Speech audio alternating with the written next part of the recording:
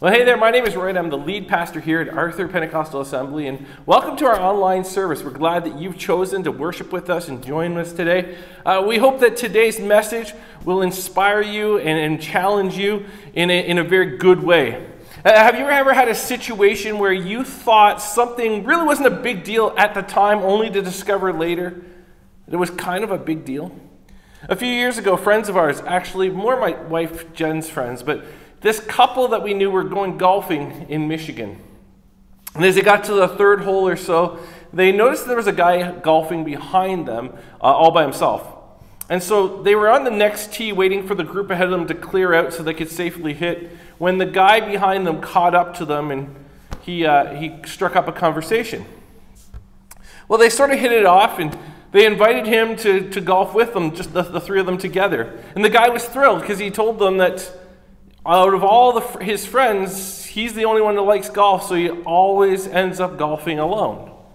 Well, later on in the round, this guy asked our friends, "Have you ever golfed this course before?" Which they said, "Well, actually, no. We're from Canada. We're only golfing here because we were in town to attend a concert later in the evening." Well, the guy asked them what band were they there to see, and they said, "Well, it's a Christian band. It's a Christian band called Sidewalk Prophets." To which the guy says, "Oh, I know them. I'm their drummer." And so he arranged that night for them to come backstage to meet the rest of the band after the concert. And now every time Sidewalk Prophets comes to Michigan, he calls them up, and the three of them golf together. See, sometimes you don't realize in the moment how significant the interaction is. There's a man named Ignaz Semmelweis. He was a doctor in Vienna, Vienna, Austria in 1846. And he worked in the maternity ward at the hospital, helping to deliver babies. Well, later, a second maternity division of the hospital was opened up next door, staffed entirely by midwives instead of doctors. Now, in Europe during that time, the leading cause of death in women during childbirth was this fever, a bacterial infection called puerperal fever. And so Ignaz Semmelweis began to see a disturbing trend taking place that just completely perplexed him. The rate of death by this fever in the midwife-led division was 1.5 out of every 100 births. However, the rate of death in the doctor-led division was 7.5 out of every 100. It was 5 times higher in the doctor's division. And he was determined to figure out, why was this? Why is this happening? So he began to observe the similarities and the differences. Now, one of the differences was that the midwives would have the women give birth while on their sides, whereas the doctors would have the women give birth while on their backs. So Semmelweis made the switch with the doctors, told them to have the ladies give birth on their sides, and he noticed that it did not lower the death rate at all. Semmelweis also noticed another difference. It was a practice that took place in the doctor's division. Whenever a lady would pass away, a priest would walk through ringing a bell to signify death. Now, I don't know the significance of this, and I'm incredibly grateful as a pastor that's not part of my job description. But Semmelweis wondered if this practice played a role in the discouragement, possibly into the health of the other moms. So he asked them to stop doing this, and they did. And as you can guess, didn't really have any impact either. The disparity in the moralities between the two visions was glaring, and Semmelweis was determined to figure out what was going on. That's when he discovered something else. The doctors had been recently commissioned to start performing autopsies on those that passed away. This was not a practice that was widely around, and this was something fairly new for them. So in an attempt to get to the bottom of the fever, they would do an autopsy when one of the mothers would pass away. But in doing so, they would often go from performing the autopsy to delivering a baby without washing their hands or sterilizing the instruments. They would use the same instruments on the mother that was giving birth. Now, the midwives, this was not a problem for them because they did not have the training or expectation of performing autopsies. So the rate of transmission was so much lower. Now, what you need to keep in mind is, in this period during the mid-1800s, nobody knew anything about germs or sterilization. That discovery would not come for another 2 decades. And so Semmelweis began to ask the other doctors to begin washing their hands and instruments in chlorine before operating on another patient. He couldn't explain why. He didn't realize chlorine is actually a disinfectant. He knew chlorine masked the smell, which was the popular thought of how things were transmitted through odor. So he asked them, can you just try it? And it made a huge difference. The mortality rate dropped dramatically. He didn't know why it made a difference. He just knew it was a key difference between what the midwives were doing and what the doctors were doing. Now, we know today that washing your hands and sterilization is a massive deal when it comes to transmission of germs and bacteria, but Semmelweis just kind of stumbled onto it. It didn't seem significant in the moment, but it actually had life and death implications. And that's the analogy I want to kind of apply today when it comes to the words that you and I speak. That they can have life and death implications. See, we understand that words are important, at least we should. But to say that there are life and death implications to our words, well, it kind of seems a little over-dramatic when you first think about it. I mean, are they really that significant? Well, Proverbs 18:21 literally says, "The tongue has the power of life and death," which, granted, sometimes the Bible is very symbolic or figurative in its writing, but as we'll see, this phrase meant it in a literal sense. Again, we know our words matter, but life and death? On average, you will speak 16,000 words today. I mean, some of you guys are inflating that number, but you will speak 16,000 words today, and that's enough to write a 60-page book every single day. And because it's so many, because there's so many words that are spoken, it's easy to think that just a few irresponsible words here or there really won't matter that much. But it's like picking up a pile of sand in your hand. There are so many grains of sand in your hand that a few grains that slip through your fingers, well, who cares, right? I mean, are they really that significant? I mean, if I was to drop some in the carpet today, I wouldn't even be able to find them. That's how insignificant they are. But the truth is, every word matters. Some of you know this firsthand. You had a few words spoken over you that have never left you, which is good or bad. Words that spoke life or words that spoke death. For some of you, someone might have been a boss or a teacher or a parent. And someone said to you, "You will never amount to anything." 6 words out of the millions that are spoken to you. But here you are years later, maybe decades later, and you just can't seem to shake those 6 words. Well, there was this girl named Marie.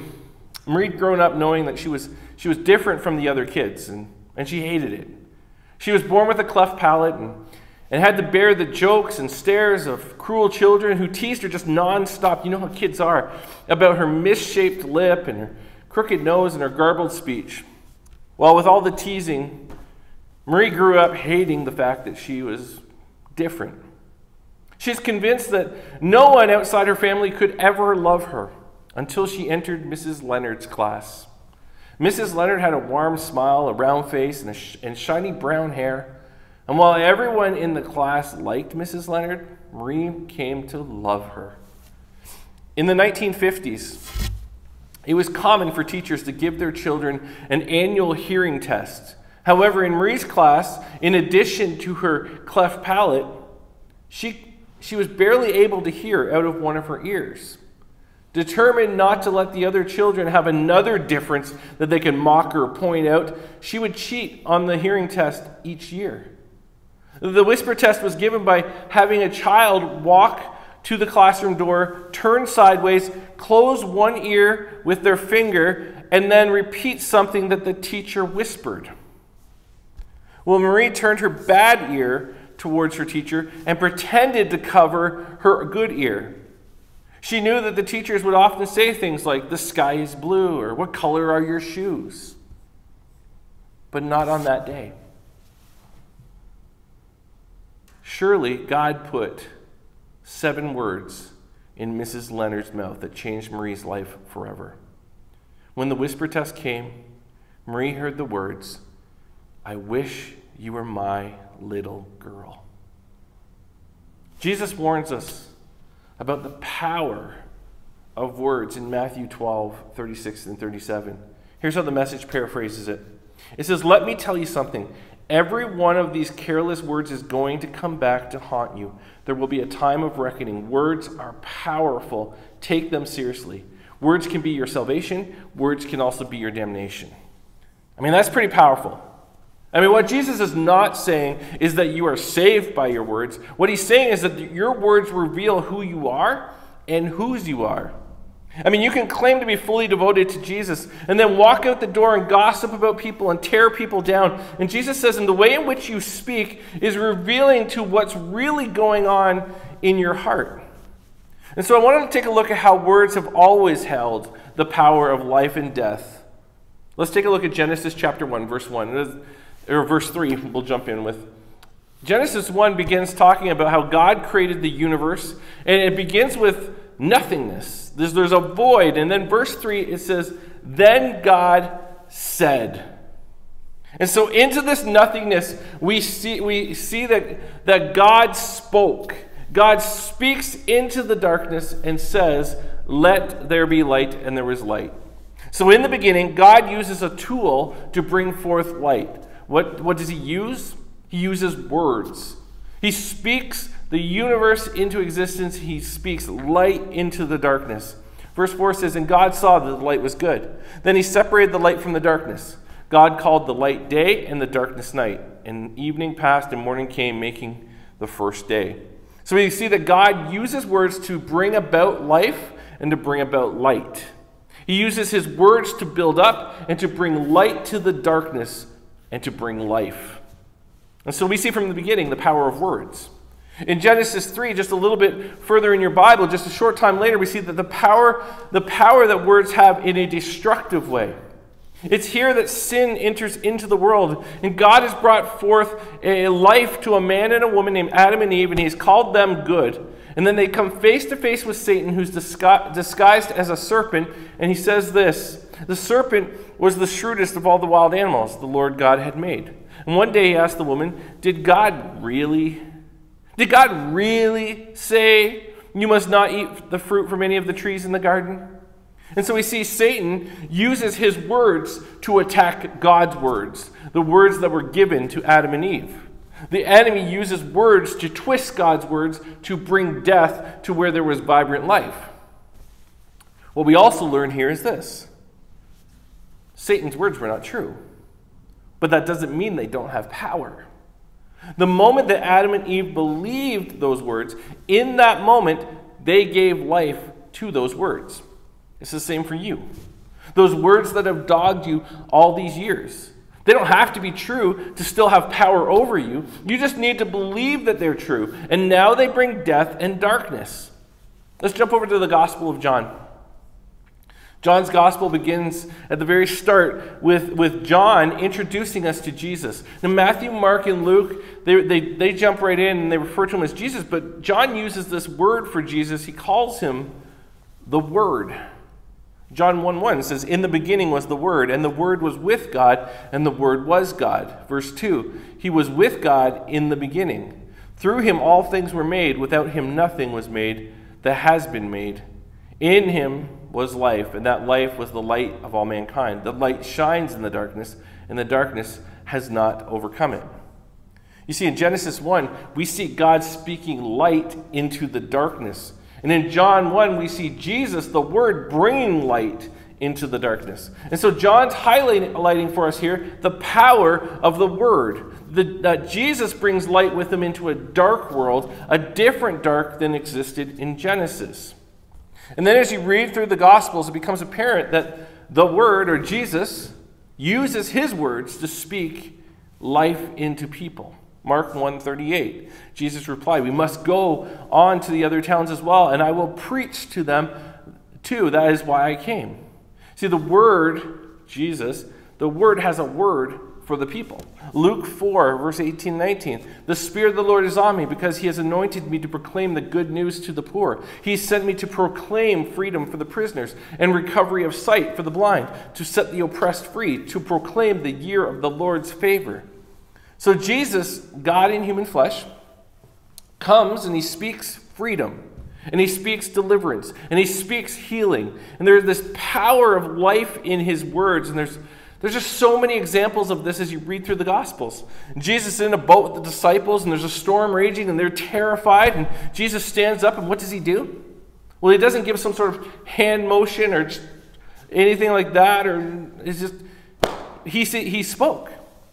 He spoke, he didn't speak about it, he spoke directly to it, and he spoke peace, and it died down. John chapter 11, Jesus arrives at Lazarus' tomb. Lazarus, one of his friends, Lazarus has been dead for a few days, and Jesus arrives on the scene, and there's this incredible story of how he raises Lazarus back from the dead, brings him back to life. But he doesn't go into Lazarus and do some sort of, kick him in the side, or he doesn't do some sort of like magic levitation sort of thing. He shouted, "Lazarus, come forth." And again, he literally speaks life into death. You see, words are the tool that God uses to bring light into the areas where there's darkness, and to bring life into the areas where there is death.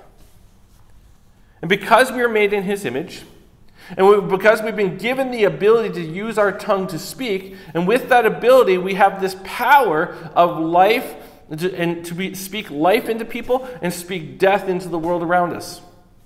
Our words are so much more powerful than we'll fully understand. I mean, something that seems insignificant in the moment can be life or death.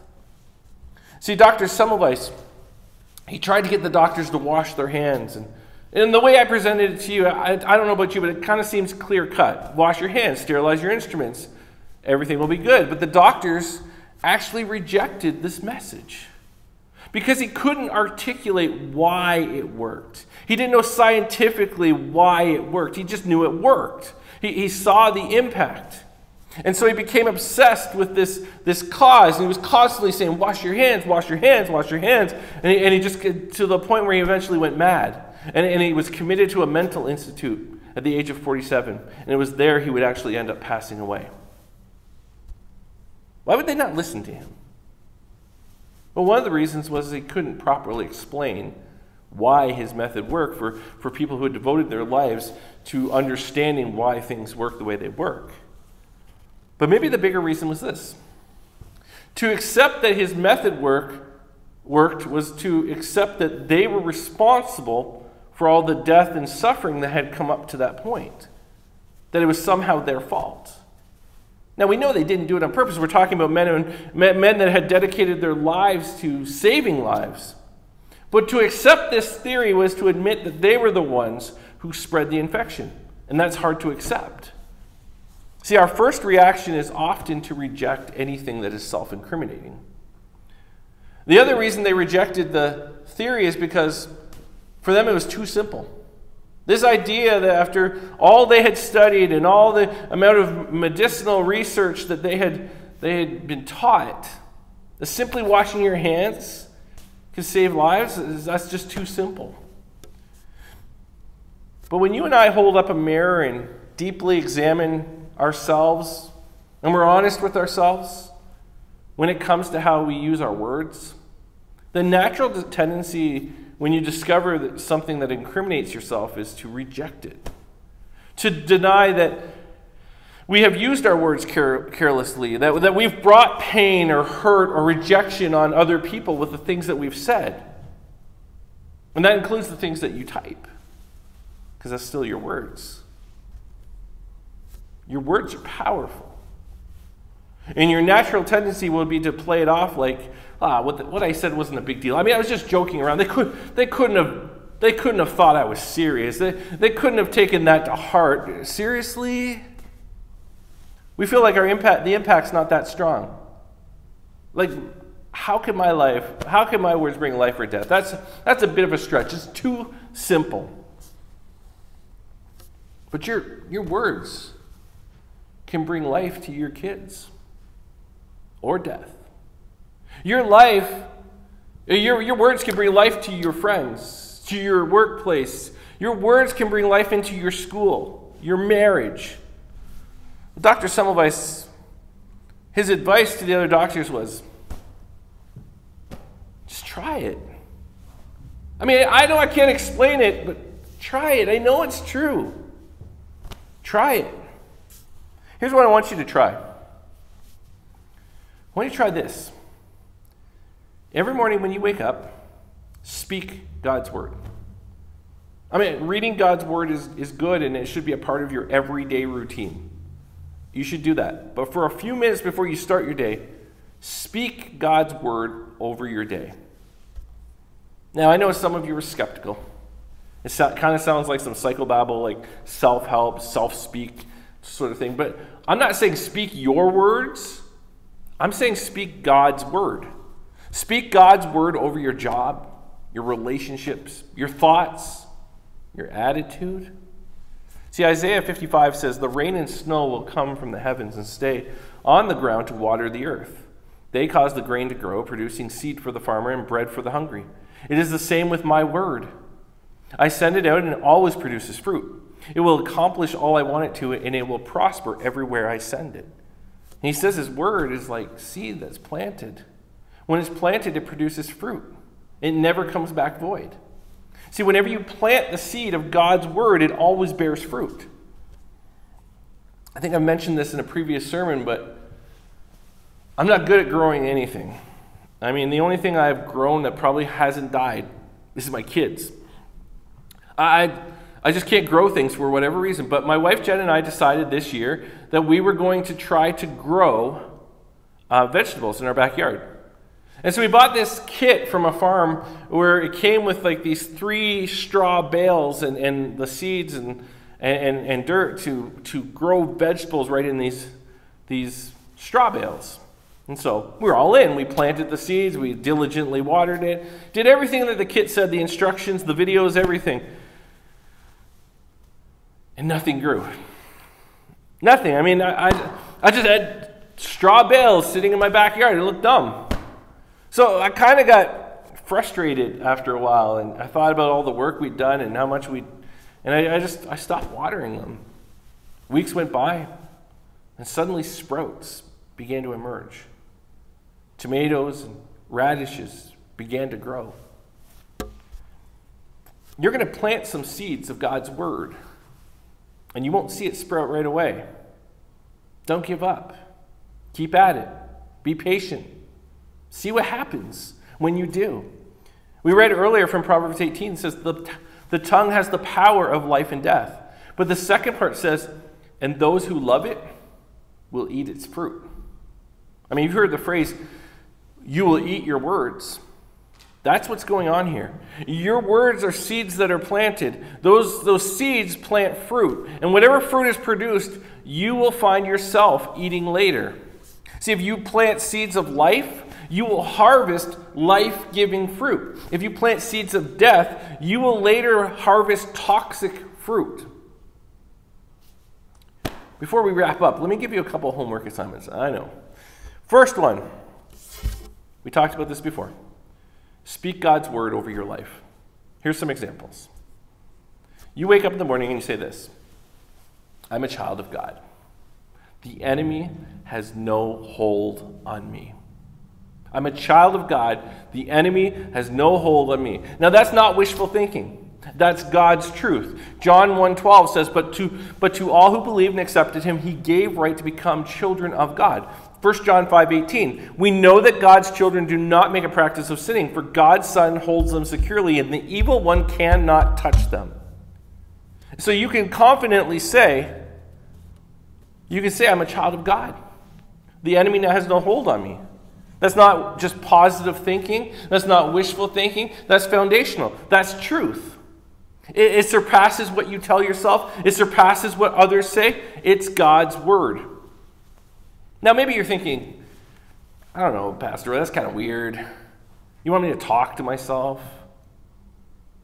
Yep. You know why? Because you already do it.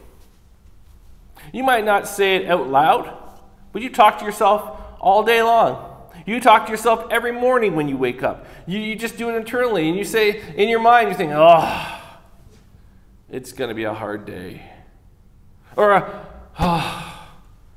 I think I'm too old for this.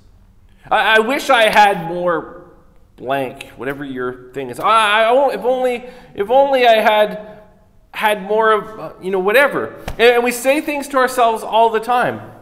And not much of what we say to ourselves is actually rooted in any truth. This is truth. This will change your day. This will change your week. Try it. Romans 8, verses 1 to 2. It says, with the arrival of Jesus the Messiah, that fateful dilemma is resolved.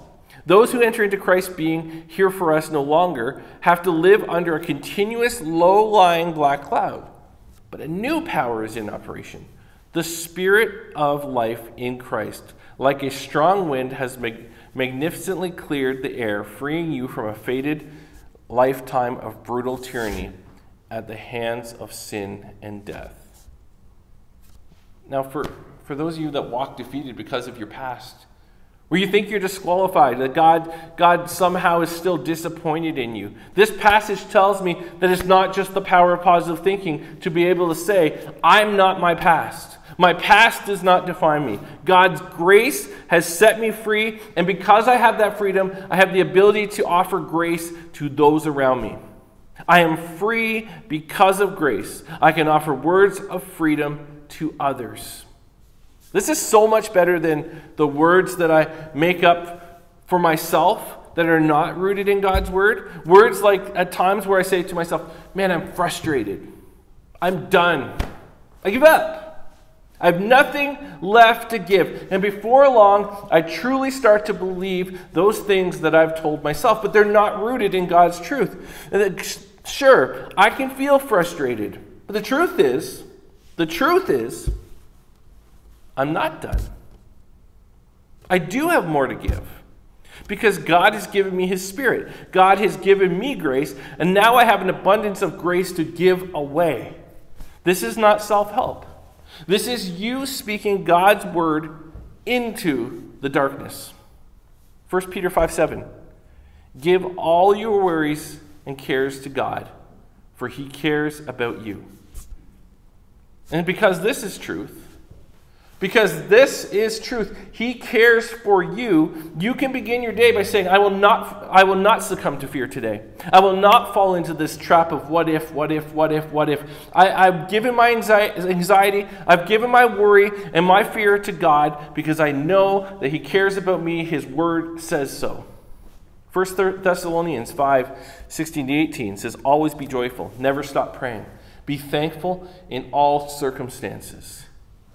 Man, start your day with that one. Joy is an attitude. So today, I choose joy. God, I'm going to walk with you all day long. I will never stop praying. And I will be thankful. I'll be thankful for everything that comes my way. Whether it's the smallest of things or whether it's something big, I will be thankful. I know some of you aren't convinced.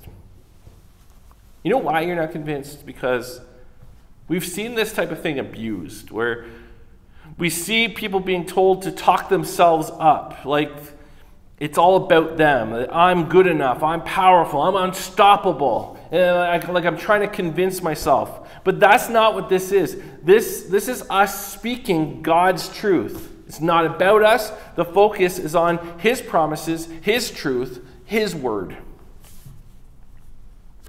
Second homework assignment. Do an inventory each day of your words. Ask yourself when you lay down at night, is there anything I said today that was toxic?